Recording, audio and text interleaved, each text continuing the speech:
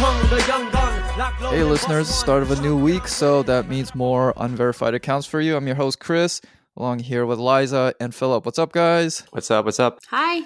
All right, so this episode we're talking about Class Wars after we read the new Class War by Michael Lind. But as usual, we'll like rattle off what's been happening the last week, which, to be honest, I've been a little out of touch because ever since Atlanta, I've just been kind of off social media because I knew exactly this would happen. First week, saturation coverage. Now it's dropped off. Asian week is over, guys. I guess Shark Week is next. After that, we got Meerkat Week or something.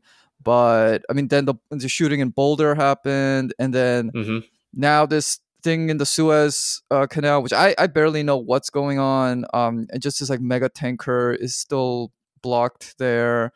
I think I saw an imagine. Okay, this is how much we miss Trump. I saw somebody doctor a Trump tweet, which would have said, "Just ram it with another ship." So, you know, without him, none of this stuff is particularly funny anymore. So Twitter sucks without him. Yeah, maybe that's why I'm not there anymore. But as usual, people will continue being dumb on the internet and things. So we'll get to it. This one, not so dumb, but a bit disappointing. Female Dating Strategy has a new podcast, which I checked out. They have 2 episodes. I listened to both of them. Philip, you said you and your wife both listened to the first first half of like one episode. Yeah, I mean, it felt very, I don't know, I don't really follow the sub at all, but from what you shared from it, which sometimes has some pretty extreme content, this felt like a very watered down version of what they talk about on that sub. Yeah, it was nowhere near as entertaining as the subreddit. It seemed like a very standard dating with a little bit of a smidgen of non-PC attitudes kind of thing. But it just, it's just when you watch a daytime talk show talk about dating, it just felt like that. I wanted the real juicy stuff from the subreddit, all the funny terms like Cockholm syndrome, scrotes. Well, they talk about like low value males and stuff, but again, that just seems relatively objective. Such harsh language. Yeah, that sub's hilarious. Everyone should check it out. It's actually entertaining and educational, I find. But anyway, so that's kind of a disappointment. Hopefully they start being more like a subreddit. But moving on, some more stupid cancel culture stuff. Some of the stuff I just found out about yesterday because I've been kind of off of online stuff for a bit. Did you hear about this thing with Lindsay Ellis, who is apparently some popular YouTuber? But she tweeted something about Raya being very derivative of Avatar: The Last Airbender, which she said was basically half of YA now is all Avatar: The Last Airbender. That was I didn't see that. I've also been off of social media for a little bit, but like that's controversial. Like no one else picked up on that. Like I thought it was pretty obvious. Yeah, and which makes me so obvious that we didn't even talk about it when we did our own review of the movie. Yeah, I just wonder if people had a previous beef with her. I saw some tweets that suggested she had been the type who had gone after people for innocuous tweets as well. So this might have been a case of like a revenge thing against the hypocrites thing. Yeah. But the tweet in and of itself... I don't even know who she is. I've never heard of her. Yeah, me neither. I mean, I'll read the tweet. It said, also watch Raya and the Last Dragon. I think we need to come up with a name for the genre that is basically Avatar: The Last Airbender reduxes. It's like half of all YA fantasy published in the last few years anyway. I don't know what people saw in that, if not for the whole hypocrisy thing, which I don't want to get into because here's my question: like, what is exactly the group of people who are dragging her? Like, are they Southeast Asians who liked Raya? I thought everybody hated Raya because of all the controversy around, as we discussed. Well, I guess only if you're Southeast Asian, you're allowed to criticize it, which is probably why it has like a 94% rating right now on Rotten Tomatoes. Even though the movie was very unless a bunch of 8-year-olds wrote the reviews on Rotten Tomatoes because kids like that movie. The energy I saw of people dragging her that particular tweet when I caught it online was people saying like this is like a dumb white woman who shouldn't be commenting on like media that contains Asian culture. Like that was kind of the that's what it's energy. really about. Which is that's so what ridiculous. It's really about, right? Absolutely ridiculous. Like what? Just because you're not of the... Because then doesn't that go the other way around when say, oh, you're Asian, you can't comment on this Latino or black or even white thing? I mean, that doesn't make any sense. So That's absolutely ridiculous. I don't get it. Like Avatar's I personally haven't watched it, but I know it's a very popular show amongst a pretty wide demographic of people. And I was pretty excited the first time I heard, like, some white friends of mine watched it, enjoyed it, and said like, hey, it's good. It's like non-problematic I've watched Asian some stuff, of it with my kids. It's pretty good. Yeah, it's good, They're right? big fans of it. So it was cool that people were getting into it who, weren't necessarily Asian, but now people are kind of like guarding it. It feels like to some extent, And right? now guess who created Avatar: The Last Airbender? A bunch of white dudes, right? Definitely wasn't Asians. It's just, I bet they couldn't create Avatar: The Last Airbender these days. They would have gotten accused of cultural appropriation.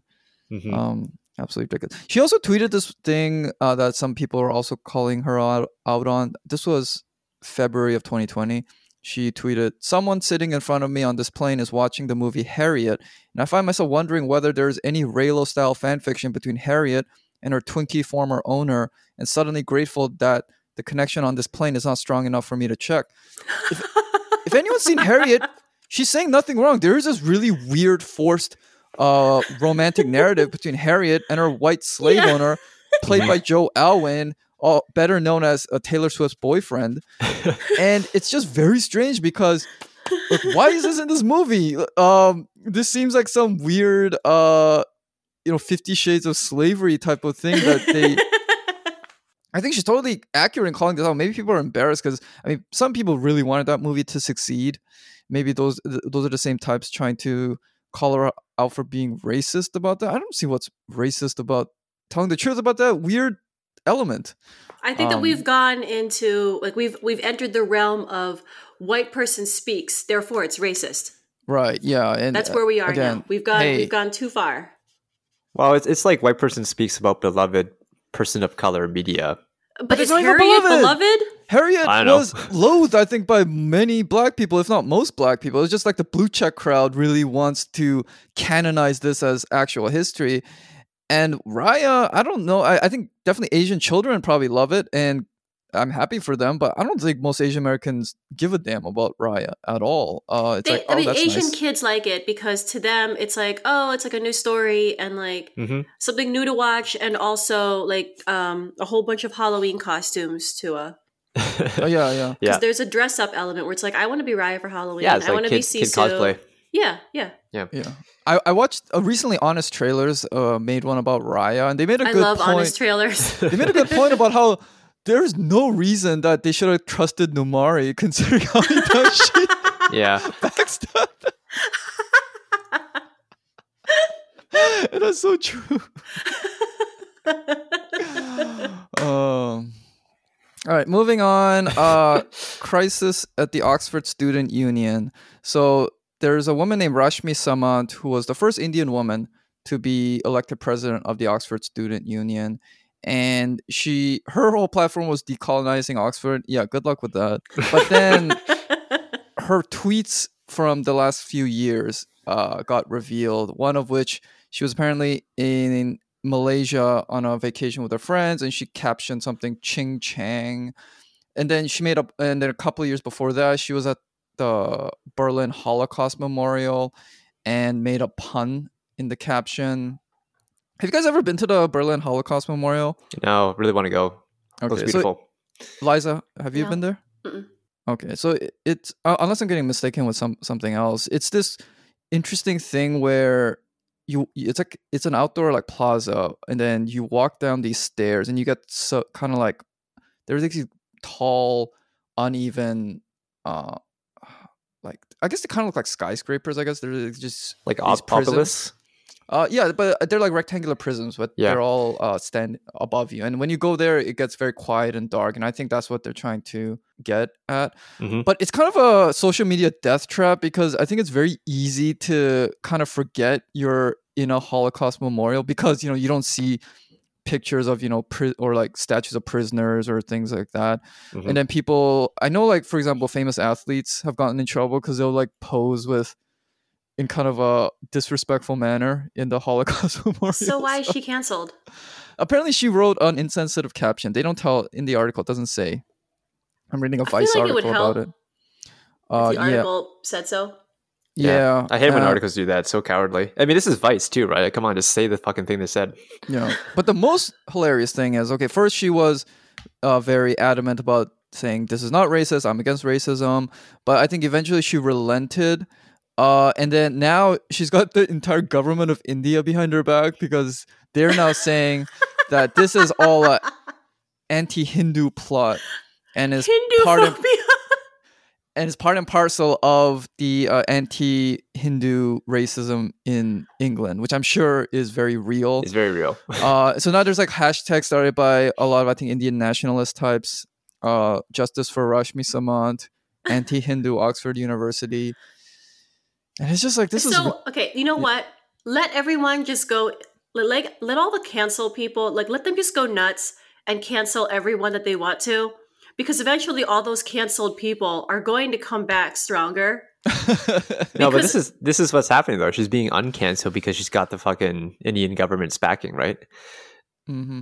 So I guess two cancel. It's So like, she- two she- so she- negatives. yeah, That's she's- what I'm come saying. together and She's make doing what a Liza's positive. doing, yeah. So let people cancel them so that when they get uncanceled, it just shows the complete hypocrisy of everybody and how ridiculous these culture wars are. Yeah. So I think what you're saying is Because the uncanceling looks rational and the canceling looks really dumb. Yeah. I So mean, yeah, just she said... let them look as dumb as possible. Yeah, I mean, she said Ching Chang. I honestly don't give a damn. I mean, this is not even someone that's going to be that important. Like a president of the Oxford Student Union. I mean, who cares, right? Yeah, it's so ridiculous. And, continuing on this hypocrisy and ridiculousness, Teen Vogue apparently, according Hasn't to tweeted this tweet by a woman named Femi Redwood on Twitter, Teen Vogue has apparently gone completely silent in the last week. Everyone knows about the Alexi McCammond controversy, so they basically fired her. Eventually, I think after the Atlanta thing happened, and they realized this is an untenable position for us. But apparently one of the people who was like I think she's the social media manager. Her name is Christine David. Who I think she's like at least part Filipino or something. So I read that somewhere. She had apparently tweeted the N-word even longer ago. I think sometime in like 2009. So people were calling Teen Vogue out on that, and I think Teen Vogue can't really. I guess they realized they just keep. They just firing can't fire everyone. They can't. But according to their own standards, this person should be let go. So Teen Vogue, what's up? But you gotta wonder like what they're doing, what their social media team's like doing. Are they just like huddled up in a fucking war room right now and trying to say like, okay, we're gonna get dragged no matter what we say. So everyone delete your accounts. Just delete your accounts. Yeah, but I'm sure the kind of like the alt-right this is what causes such weird alliances because everyone just grafts onto their own politics on this. So apparently I think the alt-right is now standing up for Alexi McCammond and championing, like, I guess, protect black women or its equivalent, and saying, we shouldn't be able to use the N-word because they just want to get back at Teen Vogue. I'm sure because like Teen Vogue's a woke magazine, so they would really, they love seeing Teen Vogue twisted up like a pretzel here. And it's so childish. And it's interesting that the alt-right is more strategic here than Teen Vogue or anyone else, right? Like they're just I was just about to say that we are entering an era where the people that you hate the most are going to have some very poignant things to say. Yeah, that's the thing. It's just wisdom can now be found because when the mainstream is so convoluted and stupid, people who make sense, unfortunately, can come from across the aisle and stuff, which actually I think blends into the new class war because Don't use that phrase again. Oh, which phrase? Across the aisle. Which I think we'll get to talking about the new class war later, but I mean that's written by Michael Lind, who is he's a Heritage Foundation guy, American Enterprise Institute guy, so really good book, highly recommend it. But it doesn't mean he doesn't have good points in his book, which I think we can now talk about this thing that Crystal Ball and Sagar and Jetty talked about on their show on The Hill about Andrew Yang, about how a lot of Asian activists hate him, and they were calling out, like the activists were one thing being out of touch with Asian Americans. Apparently something like 60% of Asian Americans support Andrew Yang. He is leading so I think far. that's true because I know a lot of people that do support him Yeah. and his ideas. He is currently leading the poll in New York City, although a lot of people are undecided. So I don't think that's really the most reliable poll. And yeah, so and also the media has always been against him, from the start of his presidency run. But yeah, again, someone like Saigon Enjeti is right wing, and he is, for instance, like very anti-China and stuff. But doesn't mean he doesn't have good points to say from time to time. And We'll post the clip. yeah, we'll post a clip here, and like someone like Crystal Ball, who is, I don't know if she would be a standard kind of like Bernie supporter, because I think I mean, for one thing, like she like supports Andrew Yang and stuff, so she's not the most orthodox leftist. But again, like some of like these people are much more interesting than the standard. I'd rather listen to them than like the standard blue check liberal whose own whole script I can predict once I just see their bio. If they have certain keywords to look out for. But anyway, I read their book that they wrote together. Oh yeah, you told me they had a book together. So, I mean, what are your thoughts on this whole matter? I thought it was interesting how passionately the two of them came out to defend Andrew Yang. Like, I've seen their show a couple of times before on other topics. I don't always agree with them, but here is just a tone of how they talked about like the allegations against him, and like how kind of like how out of touch that his critics are, right, with the actual Asians, right, not just like media class, like elite Asians. Mm-hmm. It really shows that they can smell the hypocrisy, or they can smell the like lack of understanding that comes from whoever it is that's going after Andrew Yang. So I thought that was interesting. I also do wonder though, like now that they kind of like thrown their hat in to say that they support him, if some of his critics will use that as a way to say, hey, look, he's being supported by right wingers, So, well, Crystal Ball's not a right winger though, so that I know, but you know what they say about all those Bernie supporters. If you're not a liberal, the horseshoe theory bullshit, yeah. If you're not a liberal, you're basically a right winger because they can't fathom that anyone would be to the left of liberals. Liza, your thoughts? No, my thoughts are the same as you guys. Mm-hmm. Like once you watch the clip, it's like they spell the whole thing out. I'm not gonna rehash the clip on here, but for the audience, if they want to watch the clip, it's right there, and they don't hold back on anything. They say it. They say it very plainly, which I appreciate. Mm-hmm. Mm-hmm. Yeah, I'm not particularly an Andrew Yang supporter, but I am I'm also very irritated at how a lot of the Asian activists go against him, because I don't think it's a good faith thing. I think they were against him from the start, and all the dumb shit he's done since was retroactively used to justify an already existing bias against him. And honestly, I think a lot of it just comes down to the fact that Andrew Yang is like an ultra normie. He is the type of Asian American that Asian activists, Asian journalists, Asian writers, these types of people always have thought they were better than. And I think when they chose basically their life path, they made this, at a certain fork in their road, they thought, I can become like the standard so-called boring Asian with a standard job, go to a, like a professional school and become a doctor or engineer, lawyer, that type, and make a steady living, exist in mostly Asian circles, move out to the suburbs, and I will have an easier life in terms of financial stability and all that. But I will be totally irrelevant. Therefore, I will choose a career that is much more precarious and, much less well established in terms of predictability and career path. But at least I will matter because I will be where things are happening. I will not be in like the Asian social ghetto, all that. And then they see someone like Andrew Yang, who has kind of been able to do both. Way more fascinating than any of them. And he's such a normie. He is. I mean, this is how painfully normal Andrew Yang is. Apparently, when he dropped off his signatures in the last few days, did you hear about this? Yeah, I did. He started singing "Seasons of Love" from Rent. It was charming. Like, you can see why people love that. The crowd who was there like the news crowd that was there, like really bought into it, I thought. Yeah, so. But that's like the last. If you want to be perceived as like a cool New Yorker, the last thing you want to admit to is being a Rent fan. That's right. Especially if you're a transplant. Yeah. I mean that in the show Girls, that's how Marnie signal. That's how you Marnie's a basic bitch. She admits to loving Rent.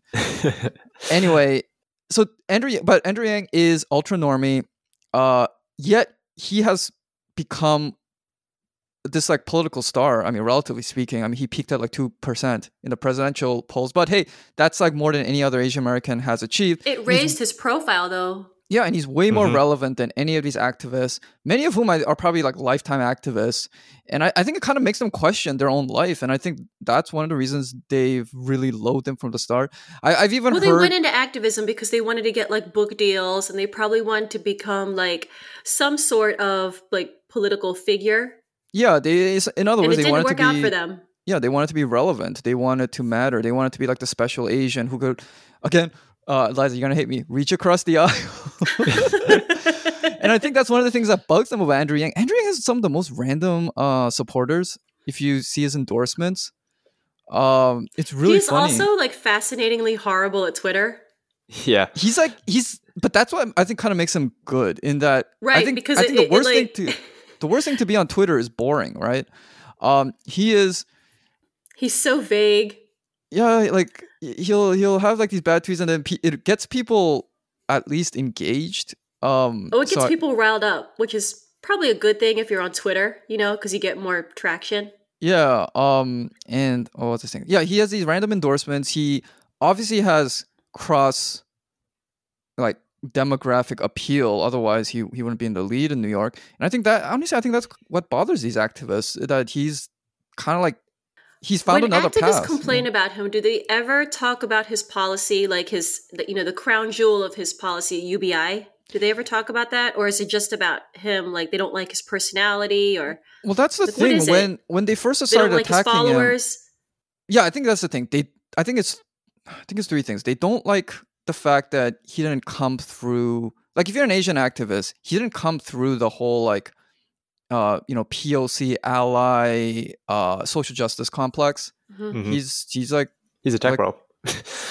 Well, I think that's also. I don't think he knows much about tech. I think he's a business guy who kind of hangs around tech people, which makes him a tech bro. But I don't think he actually knows that much. I about always tech thought that stuff. He was like more of like an entrepreneur type, like startup guy. Yeah, but not yeah. like a But tech startup, I'm saying his like energy, his like where his kind of his vibe is like tech bro, right? It's like that normie, like a salesman type kind of. A little bit corny, but yeah. Yeah, so I think he didn't come through up their system, so they can't control him. They don't like his supporters because straight white guys. They're disproportionately young, straight, and male, particularly white male. I think. How did that happen though? Because UBI is like I don't understand why that's become like a white bro. I think because it's too. I mean, this is kind of twisted, but my theory is that because it's too universal. In the whole like social, so it's Medicare for all again. It's like people like so liberals hear all lives matter when they hear UBI or Medicare for all. Yeah, I mean I think there is legit leftist concerns about a certain type of UBI that will just essentially be placating the masses with a few pennies, relatively speaking, and it's not comprehensive enough. But I think a good chunk of the other people don't like it. Nobody sent back their stimulus checks. Well, yeah, that. But I think there is a certain wing of the whole such social justice crowd who think that anything that is too universal is basically rewarding white racists, and they need to be punished and humiliated. So, whether it's UBI, Medicare for all, college loan forgiveness. Let's withhold policy that would actually help everybody because a couple people are going to benefit also. Yeah. Okay. And Yang has also come out against identity politics at least once. I think on maybe it was like the Breakfast Club. I don't remember know. that. I or remember Joe that. Rogan. I agreed with him actually. So he is this he like said straight that what Asian... he said was that we're too busy fighting a culture war and we're not paying attention to politics. Yeah. So he's this like straight Asian dude who is not part of who did not come through their program, who's talking against identity politics. So it's like he does nothing for them. And in fact, he probably is kind of a threat to them in terms of their relevance, because if he succeeds, it proves that, well, why should any of us listen to you?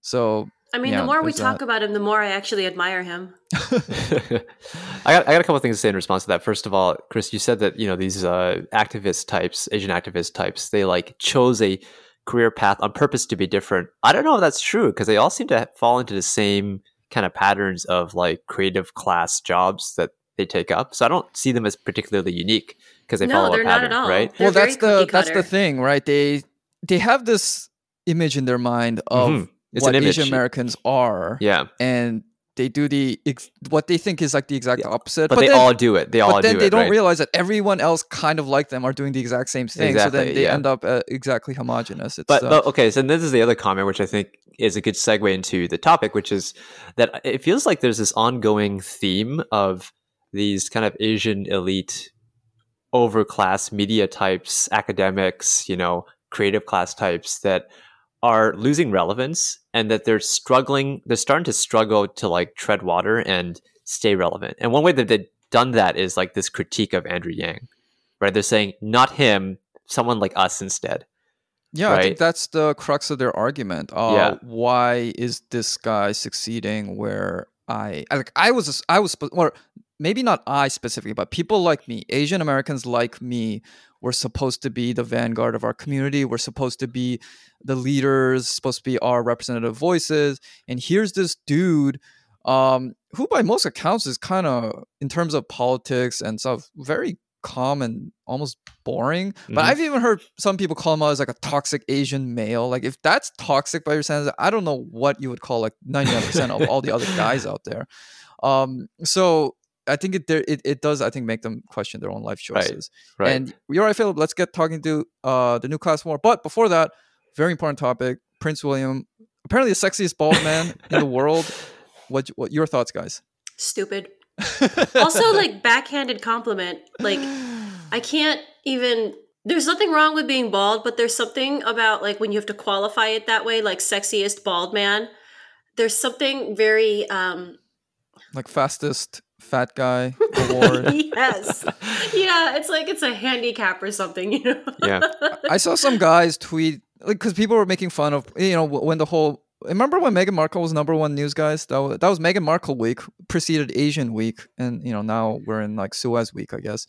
But when people were saying, "Oh, who knew?" Prince Harry would turn out to be the hot one, and things like that, and there were guys who were like, "I have alopecia. This is very hurtful to me," and then other people were saying, "Yeah, we got to cut out on the bald shaming, guys." The bald shaming. Yeah, I gotta say, it feels like a That very has got to be a PR move that was like totally financed by the royal family. yes, that's exactly what I was gonna say. It sounds like a very nice distraction for the royal family right now to have that going How on. convenient. Yeah, I mean, if you want to put it very darkly, the royal family should be very thankful to the Atlanta shooter. He took them off the news cycle. that's completely. true. That's true. And But- the Suez Canal situation. But if that sexiest bald man list is not dominated by black men, that's total racism. It's like, Yeah, So any many bald bald black black guy guys. is way hotter than Prince William. Jesus. yeah, and there's so many bald black guys, and you're telling me that Prince William he's like not even. He doesn't I even think, fully embrace it. I He think still he's not has even like like top 10 famous white guy bald no, man. definitely So- not. There's these people saying like justice for Stanley Tucci, Yeah. which I thought was pretty funny. I think Stanley Tucci is way more handsome than He is more than handsome. Prince Yeah, William, totally, yeah. totally. I mean, he's a He- bit older, he but was robbed. He was robbed. yeah. Anyway, with now that important discussion out of the way. All right, let's get into the new class war. Liza, you want to give us kind of a quick summary of what this book is because you recommended this to us? Yeah, basically what Michael Lind is saying is this is one of the reasons, I'm not going to lie, is that I really wanted to look for a book that had a lot of class analysis, and this was a very slim volume. So it was Brevity not is soul of threatening. wit, so yeah. It was not threatening at all, and when you flip through the book, there's not a whole lot of academic jargon. Like it's really accessible. He's basically saying that like capitalism is disappearing. We're in a late stage of capitalism, and I think that this is where people like conventional leftists might have a problem with it. But I thought it was interesting, so I decided to keep going. He basically says that like, capitalism is disappearing, but socialism is not replacing it and probably won't. Mhm. And what's arising now is a new kind of planned centralized society, which will be neither capitalist nor not even democratic. And the rulers of this new society will be people who effectively control the means of production. So it's like business execs, tech bros, bureaucrats, defense contractors all lumped together. He calls them the professional managerial class, or just managers. He uses the term overclass a lot to describe them, which is he a does. really good like single word description. And he sees today's populist revolt as a very unsurprising response. Like these people, these managers, these overclass, they're going to eliminate the old capitalist class. So, but in the process, they're also going to crush the working class, and organize a society where like all the power and economic privilege is just in their own hands. So we shouldn't cheer it on that like these people are like eliminating the capitalist class of yesteryear, because it's not like they're bringing up the people with them. Yeah, they're crushing everybody. He really goes hard against neoliberalism. He also goes against like demagogues, the demagogue form of populism. He says that they're not forms of democracy at all. I thought that was really fascinating too, because it's so easy for people, like that's how Trump came into power, right? He came across as like this like anti-government or like anti-authority figure, and a lot of people bought into it. Yeah. Philip, you like message us in the Signal. You really took to this book. So what were your thoughts? Yeah, I mean, I think Liza's summary is good, and I think the only thing I would add that was what drew me into it was the way that they talked about the PMC managerial overclass being one class, the working class that's very likely to be controlled by a demagogue like Trump being another class. But he also talks about a third group, which is important, which is this group of like low income immigrants who come over, and he specifically talks about how like, okay, sometimes immigrants come over to like America or Britain, for example, and they're already PMC, right? They're already educated and so on, and they will assimilate, or their next generation will quickly assimilate into that managerial overclass. But there's also the group of immigrants who are going to stay in the low income group for some time, and that they're important in two ways. One is that they tend to like be used as a kind of a wedge to like disrupt labor progress for the underclass, right? Basically, think about like way back in history, right? Like the Chinese workers coming on to work in the railroads, and how much that pissed off the native like low wage railroad workers, like that kind of thing. But the other part of why they're important is that they come in and they also serve as kind of a service class to the managerial overclass, right? Right. And think like Filipino nurses, cleaning ladies, right? Like folks who have to do those jobs that the managerial overclass expects to have in order to maintain their lifestyle, right? Right, yeah. Like the barista was not really a job until we got to a certain level of like of wealth, right? Before we could have that kind of like lifestyle, right? The cleaning person, so on and so forth. So that was interesting to bring that in, because that actually links it nicely to some of the conversations we have around like the different classes for Asians. Like throughout the book, I was thinking about like where do the Asian Americans fit in this, right? Like we are part of that overclass to some extent, like the three of us kind of are. And then there's people who fit into that underclass of immigrants who are lower income, and there's a divide there. But to his point, it's the people in the overclass who get to dictate how the entire group is perceived, right? Yeah. Think about like just with the recent Atlanta murders, right? People who are speaking up on many, many platforms are those more educated, higher income people who are actually in media, in activism, college educated. But the people who were shot, killed, and affected by this were all working class. Exactly. Yeah. So that was. I mean, it was kind of interesting to read the book with that in the backdrop, because it gave a concrete example of how this comes together for Asians. And you propelled through it pretty quickly because it's so short. It's so short, yeah. I actually got to I wrapped it up just a couple of days ago, and I remember getting to like the 80% mark in my app, and it was like epilogue or whatever. I was like, oh, it's pretty quick. So it's pretty easy to read, yeah. Yeah. One interesting idea that Lind brings up is the need for more localized cultures. His whole point is that culture is way too dominated now by uh, I hate this cliche term, by coastal elites, to the point where if you are, say, in like rural Indiana and you say the wrong thing on social media, enough angry people in, say, Manhattan can get you fired from your job. And that's a pretty extreme case, but that's the But he's right. but that's the path we're going to.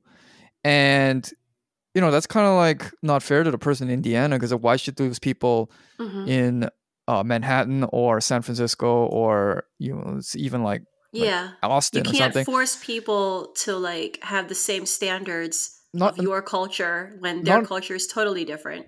Not only that, but I mean, the really dangerous thing about this is now you are on the clock in terms of being under the jurisdiction of your employer 24/7. If you're like in the bathroom tweeting something on at midnight, but like your employer is basically watching you, and that is just yet another erosion of just like workers' rights and just the expansion of the kind of like feudal powers of the employer, which we talked about in our episode about bullshit jobs. Now it's not even the office. The fief has extended into your bedroom and into your bathroom. That's absolutely ridiculous. And he talks about how things, people who are maybe more religious and they're they prefer, for example, shows that are not as sexually explicit or whatever. They have a right to their own localized culture, to which I kind of agree, I guess, because no, I very much agree with that. Because we're all about, people all demand their own like segmented stuff, and if you get your super woke, pro trans, diverse stuff, I mean, I guess as long as they're not out there, right? There's a place for you in like rural Indiana, but you can't expect it to become like the dominant culture. Right, and that dominant culture is often of the elite class. That's because I mean, Philip, you talked about it with immigration, because things like like wokeism, it doesn't benefit people the same way. If you are in the elite class, especially after you've gone to, say, the right schools and everything, you derive a certain social benefit from like being woke, but who is often paying for it? And we see this a lot with, say, service workers who are already like on the Smith fringe College of society. When that janitor got fired. And you'll get your social media points, you'll impress your friends if you like call those people out, but those people don't, their friends aren't impressed by that stuff, and they're on the hook for losing their job for if they get called out for that. So as with immigration, won't bounce back. And it's hard for them to bounce back. The benefits are very disproportionately favoring the elite class. It makes me think of how like these woke Asians like to like talk about anti-blackness, and they'll always talk about like, oh, my grandma or my uncle or whatever, right? Like, but it's like they have no say in this matter. They can't even respond to explain how they got to their thinking. You don't even talk to them about this realistically, right? So I've always said that the whole anti-black accusation is really just it is a it's a very like, it's like a very soothing euphemism for what they're really embarrassed of. And it's not the anti-blackness. It's like the they're just so, they're embarrassed by their elder family members.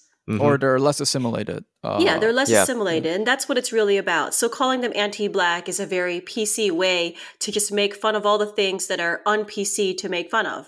That act of calling it out, I realize, is like one of the, I guess, in the minds or the subconscious of these elite Asians, it's like the final act of like detaching themselves from the underclass and ascending into the upper class in their minds.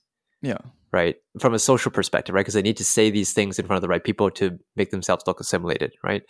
So yeah, it's a very like class transitory move. That really highlights that there are two different groups at play here, and one gets way more attention and income benefits and all this stuff than the other. Here's one thing that I'm a bit wary about of the book, though, because I if you do a little research on Michael Lind, he is a neoconservative. I said before, he's worked at the Heritage Foundation, American Enterprise Institute, and all that. And when these people start clamoring for, like, what he advocates is democratic pluralism, which he finds is a good balance in between the technocratic neoliberalism that he critiques, but also the kind of just demagogic populism, Mhm. which elects people like Trump and all that. So what he means essentially by democratic pluralism is the average American kind of getting more say. I mean, he talks about how the first class. I mean, he says we're in the midst of the second class war. The first class war was won by the underclass. This was like in the post-war period, basically the golden years of the American Empire from 1945 to like maybe the 70s, where there was more equal sharing the biggest of the spoils. anomaly in history.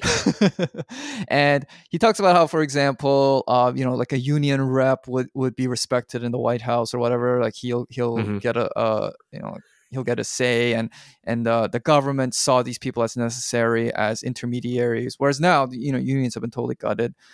But then when I see someone like him advocating for more balance, I do have to wonder, is it because Philip, you were talking about how the new kind of capitalist overclass are more like techie, as opposed to, like, when we think of like old capitalists, we think of maybe the guy who runs something like Hobby Lobby or something, Or like these, Anderson Cooper's grandparents. right, The these Vanderbilts, yeah. old factory owners or resource extractors.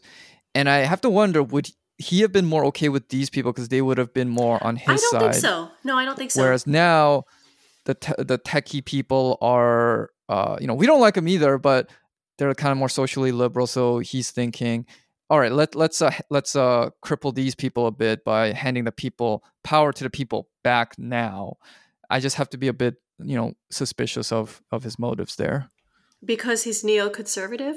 Well, because I'm just wondering if his main like, beef with the overclass is that I feel like what he's looking for is basically like the political version of the show The Rising. I don't know what that means, so could you elaborate more on that? Yeah, so basically, we just, at the beginning of this episode, we were talking about how refreshing it is to see people like Sagar and Crystal Ball both taking a stand against, like the neoliberal overclass. Oh, is that show called The Rising? Yes. Oh, okay. I thought you were talking about see. some new Amazon series. Yeah, that's what I thought too. Like, I haven't heard of that. Oh, yeah, you're right about that. I mean, they're very populist, and I think that this guy is pretty much on the same wavelength as them. Yeah, I think he is on the same wavelength. Where he doesn't seem to care about, like, Chris, here we go, who's on what side of the aisle. Yeah. As long as they can both see the bullshit for what it is. Yeah. I think Lind is probably on the kind of like Sagar and Jetty type of right winger, and yeah, but so no. I'm trying to map out these people's views, because I think Lind he's a self-described liberal nationalist. So I think his ultimate goal is he's patriot. Yeah, he's a patriot. He does love the country. I mean, we can't just have like a bunch of America haters and like anti-capitalists making all the solution recommendations. Yeah, and that's never going to happen. Let's be real. Yeah, and I think Lin's big fear is China. I think that's the thing that's motivating probably all these people, because he's like, okay, we can't run a country where that doesn't take care of its people, because that's going to weaken us against our next great enemy, which is China. He doesn't really say that explicitly anyway. I was going to say, I didn't get that from him. I mean, I did get a hint of I got a hint of some anti-China stuff in there, but I feel like it didn't it's not like the big thing that steers his politics. But I think it has to be the motor that drives it, because it's especially if you are kind of like a neoconservative, that's got, like, China's like 100 times more threatening than, say, Islamic extremism ever was, and these people are like obsessed with the fear of, or at least the performed fear of Islam taking over the world. So I think he's thinking, oh my God, like, we gotta get a new national spirit. At the heart of it, though, is like, when he sees China as a threat, I don't think that it's like a racist kind of thing. I think it's more of like, he cares about the country. We still have to live here. And like, we do have to make it as good as possible for the people that do live here. Like, that's how I see it. I don't see it as some sort of like Confederate flag toting like white nationalist, like white power kind of thing. Oh no, he hates those people. I know he does. He finds them probably extremely. Well, they're like finds them wrong. He Probably sees China as a embarrassing. threat because it's like, what does that mean if China becomes like the next world superpower? What does that mean for the U.S.? What does it mean for the livelihoods of and the quality of life for the people here? Mm-hmm. Which are reasonable questions to answer, right, or to ask. Like I understand that there's like a lot of like pro China, like fuck America and all that. It's like we still have to live here and we still have to have a future here.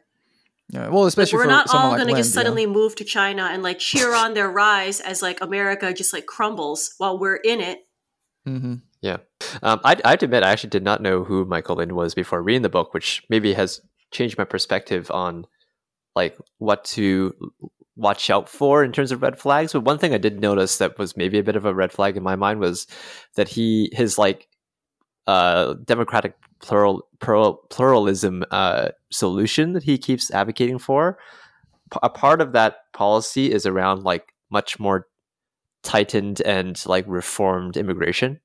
Mm-hmm. Right? He's like, we should probably like have fewer immigrants come in because they get used by different interest groups to like be a wedge against certain other groups, and if we had less of it, this would be less of a problem. And he goes into like all the issues of like globalism and so on as well that relates to that. So that part was like that's I don't necessarily disagree with him or agree with him, but it immediately when you hear like we need fewer immigrants, it's a little bit suspicious, right? So that was a bit where I was like not quite sure what to make of it. But I do buy his arguments that like, when immigrants do come in, they get treated poorly, they get used by a certain class to gain more power. And that bit was interesting to read through for sure. Yeah. I mean, the tricky thing about immigration is that everyone becomes hypocrites on it because the same type of well-off people who cheer on immigration because to them, it's this vague idea that marks them as inclusive. Mm-hmm. When those immigrants are suddenly the ones who are getting H-1B visas and threatening their careers, often their tune changes, right? Like I think if you go on like Reddit, for example, there's always a lot of complaining about H-1Bs because the demographic of Reddit, I think, are kind of more educated young white guys who are likely to either dream of or are competing in the same fields that require H-1Bs. Sure. Not saying that Reddit is accepting of kind of lower class immigration, but I think it's a telling sign that people usually kind of their self-interest will take number one when immigration threatens them. Yeah. The immigration piece apart, I did kind of wonder as I read through the book, like what parts of this would be like palatable and acceptable to like the left wing crowd. And I think like a lot of the stuff he talks about like strengthening unions again, making sure people who are in the underclass have like a social security net, like that's pretty reasonable, right? Like this, it sounds to me like now that I know what his background is, that he's not he would be a decent middle ground for left wingers to read into and kind of understand the thoughts of the other side. Again, reaching across the aisle, right? I think that like this is not That's a bad. Be the title. Yeah, it's really corny, but that kind of is what it is. But the trouble is, and I think that's why we're hesitating to talk about him in this way, is because like the minute you hear right winger, if you're a leftist, you're on edge. You're like, oh, everything this guy is saying is used to. He's not Richard's. I mean, I think that the problem is that we associate right winger with Trump and like Richard Spencer. Mm-hmm. Or like the Bush era people. Yeah, which is I don't know if this guy support the Iraq War, but different from the Democratic side of the aisle, since they're all employed by the current administration now. Like, does reach across the aisle even mean anything anymore? Does the aisle exist? Why? I think the problem is they do reach across the aisle too much. At least the Democrats to the Republicans, but rarely vice versa, right? That's the whole problem. I want to ask you guys this question: like, what would Asian American populism look like? You think? I mean, nowadays would it be like more police power, like more police protection, just because of the violence recently? I suspect it's probably. I think that is applicable to the general population. That the whole like ACAB stuff is mainly online, and the average person is probably very unfavorable to that. The kinds of people that can understand when they read theory. Yeah. So I would not be surprised if Asian Americans were. And that's not insulting people that can't read theory. I'm just saying that there's like a certain kind of person that likes to read theory and like can also understand it. Mm-hmm. I think you know what I'm saying. Yeah. So, yeah, I think Asian American populism probably would be at least more protection for Asian Americans. Yeah. There would probably be more. They would probably be more like pro school testing. No, what would the stance on immigration be by Asian American populists? See, that's tricky, right? Because not all, just because you're Asian American and you're an immigrant does not mean that you are pro immigration. Yeah, it's the same with Latinos. A lot of Latinos don't really give a damn about immigration. May actually be kind of against it in terms of like illegal immigration. Aren't like Vietnamese Americans pretty against too many? Immigrants, even Asian ones? In the notes here I wrote, like, I think about Vietnamese Trumpers, right, as that kind of Asian populist group. And one stance they have is like, we got ours. We made it out here. We put together a life here after a lot of hard work. We don't want other immigrants coming in and getting an easy road, right? Because or even like we don't want others. It's more just like, well, we made it. I don't care about anybody else. Not just that. I think they also have this self-image of themselves as we got this because we were did it loyal. The right way. Well, we were loyal to Americans. That's why we got here, and because we were anti-communist and all that. And I think they like feeling special in that way. That we don't want to be lumped in with the rest of this riffraff who are swimming across rivers, or even ones who are coming through H-1Bs. Like, we are special immigrants because we were anti-communist, pro-America when our lives could have been ended because of it. I think some of that's going on, but yeah, you can't just broadly say all Asian Americans are, open borders or something like that. I mean, that's what would prevent any. I really think that's one of the things that prevents any kind of like pan-Asian American solidarity is their stance on immigration. Yeah, it's going to waver. I mean, just think about the fact that, like, if you're a new group that just came here, you may be very pro-immigration because now you want to get your mom, your dad, your grandparents over, right? It's directly affecting you. Yeah, but if you've been here for a while, you've established yourself, you've set up your small business and so on, you've been running it for 20, 30 years, and then there's a new wave of people coming by, you might just be like, no, I got mine. I don't want to make it easy for you, right? Or it would just be too much competition for me. Or that.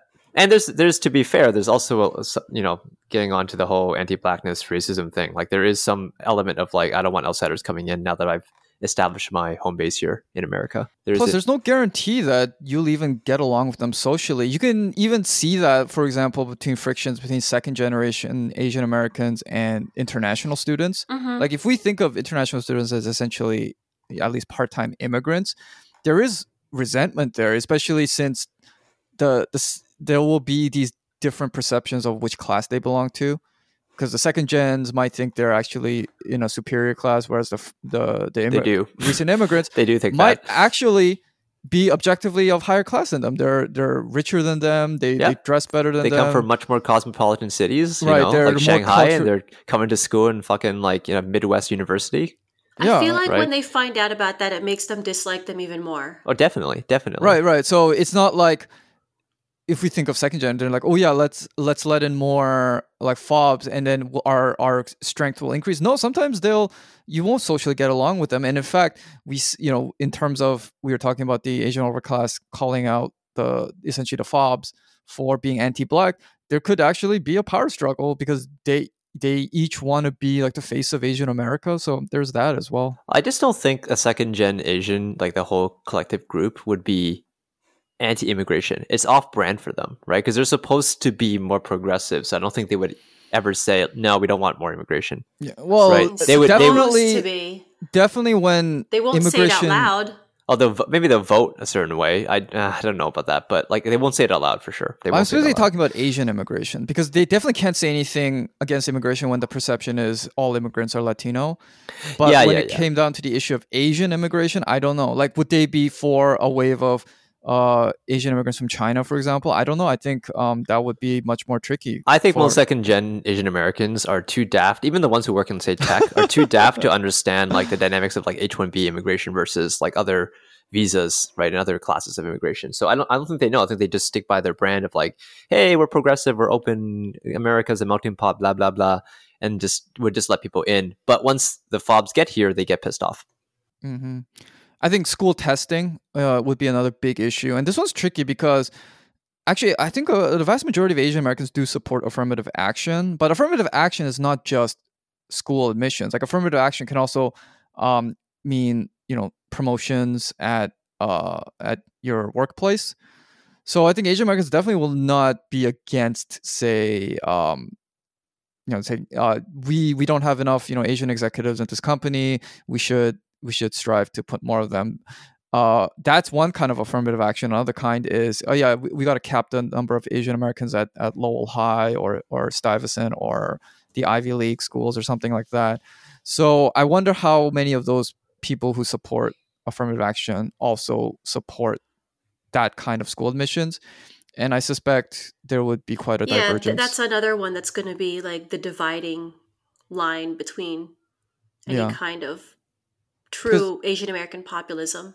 Yeah, and I think it really just strikes a nerve among Asian Americans because it's such a fundamental thing sold to us for coming to America, right? It's a land of opportunity. If you work hard, you can get ahead. Unlike those communist or dictatorial Asian countries you come from, and then for them to be so blatantly, we just don't want you. It's not really about getting into the number one public magnet school out there, although it is part of it. But I think it's just that hypocrisy of being sold that, but then just they're not even bothering to lie about it anymore. I think that's what this thing is really about. It's about how true is the American dream. I think some people try to downplay it, especially like Asian activist types, by saying, "Oh, you grade grubbing Asians, all you care about is status and which school you get into." I mean, some are probably like that, but I think it's more just, "Hey, what the fuck is this bullshit?" I mean, okay. I was just gonna say, like, I mean, there's like two sides to that, which is like one, it's like I think we, as Asian Americans, have to come to terms with the fact that affirmative action does hurt us now. Critical race theory does hurt us now. But also, like, can Asian Americans also fucking let go of like Harvard and Stanford? Yeah. Like, what the fuck is wrong with your local regional college? Yeah. Your life will not be ruined. Believe me. Yeah, I would love to see data like today as to how Asian Americans, especially like the high school class who are about to get into college and stuff, and maybe the ones who just got into college, feel about all this, like all this affirmative action stuff that's happened over the last 4 years, right? After like the whole Harvard, you guys have no personalities or bad personalities, that whole scandal, because I think that there's been a big kind of shuffling of opinions has happened that we haven't really seen much information on just yet. I will say, when I go to the Asian American subreddit, most of the opinions there are very angry about these things. So I think if Asian but it's one thing to go to a place where you can like rage about this thing pseudo anonymously. I want to see like actual just anonymous data on how people feel about it.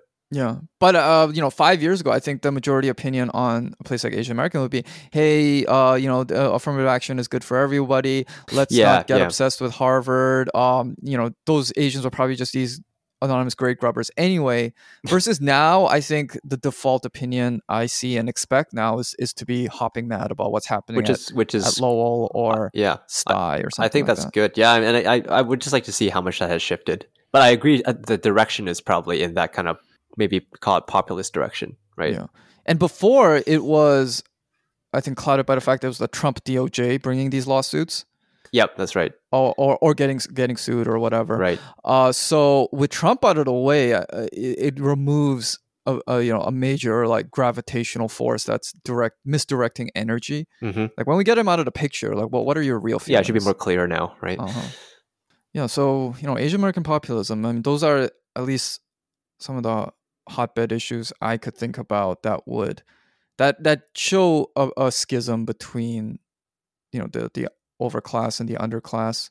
The thing that I'm kind of stuck on, I don't think I have answers for by the end of this book and this conversation, is going back to what I was saying about how there's this interesting dynamic where the elite overclass now has to like bring in low income immigration, or just take like lower class, underclass folks to come and service them, like be the baristas, be their cleaning person, be their Uber drivers, and so on, right?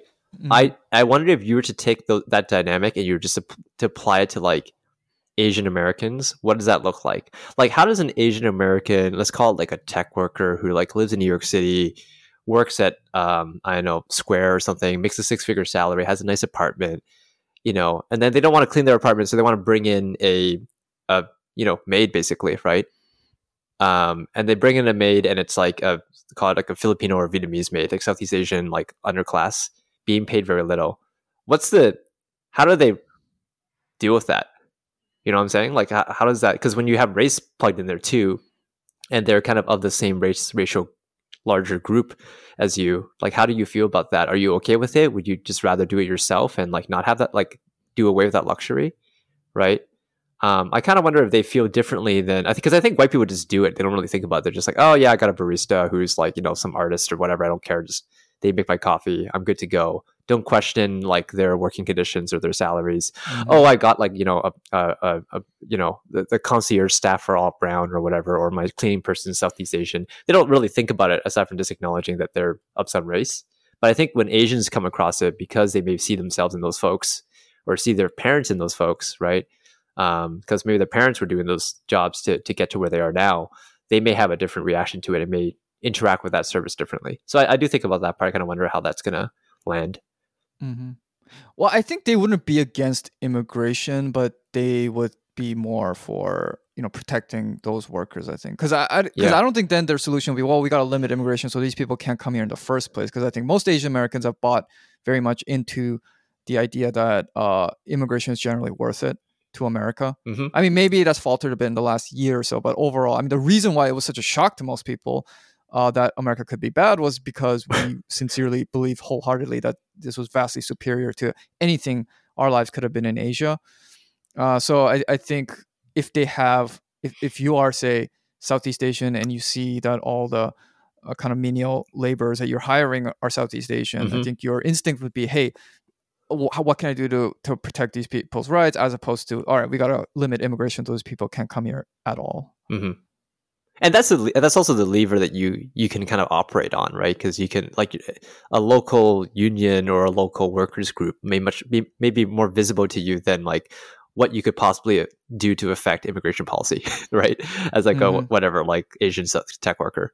So yeah, I can see that. And I think that's a good thing, right? To have that empathy and to care to try to make it better for the underclass. I think that's a good attitude to have, as opposed to accusing them of being anti-black, like some Asian Americans do to like nail salon workers. Like, they see some video on Twitter of some fight between like black customers and Asian nail salon workers, and their first instinct is, oh, those nail salon workers were probably saying something anti-black. But if they see a video posted about someone who is clearly being very anti-Asian, they completely ignore it, or they twist the narrative so that it's like it goes right back to the anti-blackness. Yeah, they are just hell-bent on maintaining that narrative.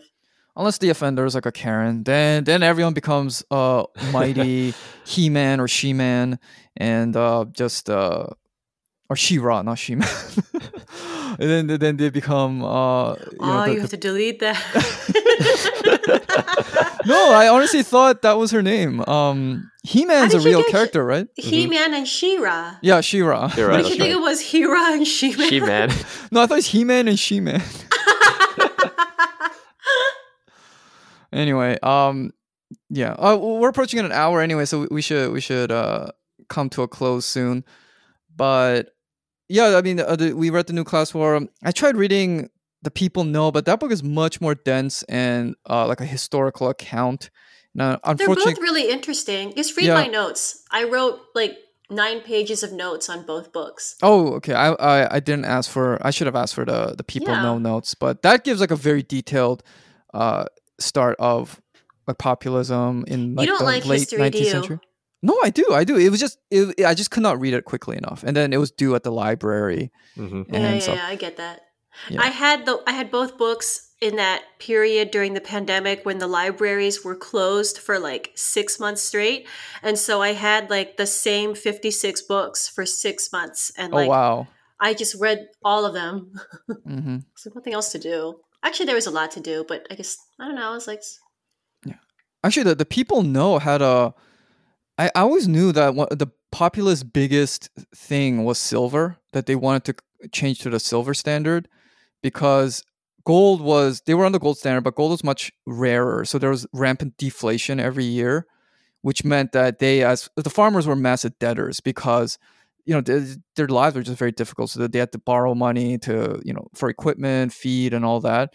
So deflation really hurt them, because the money they owed 5 years ago became worth more 5 years later. So they actually, it just made like the bankers and all those people richer. So the big movement was, let's convert to the silver standard, because there's much more silver. And so then they could control the money supply, would be more manipulable to ease deflation. And, that's what the Wizard of Oz was all about. I remember hearing about that, when I was a kid, but just I didn't quite understand what was going on. But reading that book made me realize a bit more of the whole thing was like gold versus silver. But then they found a bunch of additional gold later. So then that's why is someone snoring? Yeah. This is a very strange tangent to end the pod on. Yeah. Well, let me give you the history of like the gold standard. People know, very standard. Historically dense book, but I never should have asked. I never should have said, Chris, you don't like history. Anyway, so there's a silver standard for you. Great. Any closing thoughts before we end it? Yes, I actually wanted to say that the Oscars are coming up in like less than a month, and I am very excited that nobody is talking about them. Like, this is a dream come true for me. Wait, I thought you would want people to talk about them. No. Because the less people care about the Oscars, and it just goes back to being like the Tony Awards or like the Emmy Awards, where it's just the hardcore fans. Mm-hmm. We can finally just get back to like the craft of filmmaking, and the Oscars won't feel so pressured to like make statements or like be part of like the zeitgeist. Yeah. We can just focus on like, what did everyone who cares about the Oscars, like what was all of our favorite movie of the year? Like, and that's it. We don't have to worry the same way like the Tonys and the Emmys don't really have to they're not as held as accountable for like, I don't know, not being inclusive or not being diverse or like having to like have the right message at the right time. Mm-hmm. Yeah, it'll be more like an industry award. That's what I want. I would like that. Like, my dream would just for the Oscars to care about movies. With that said, that means you still want to do that 1 hour long episode where we go over all your predictions, right? And I'll put everyone asleep. Yeah. Yeah. Cool. Yeah, sure. All right. Okay. All right. So thanks for listening to this episode, and as usual, we'll be back in a week. So thanks for joining us, and bye, everyone. See ya.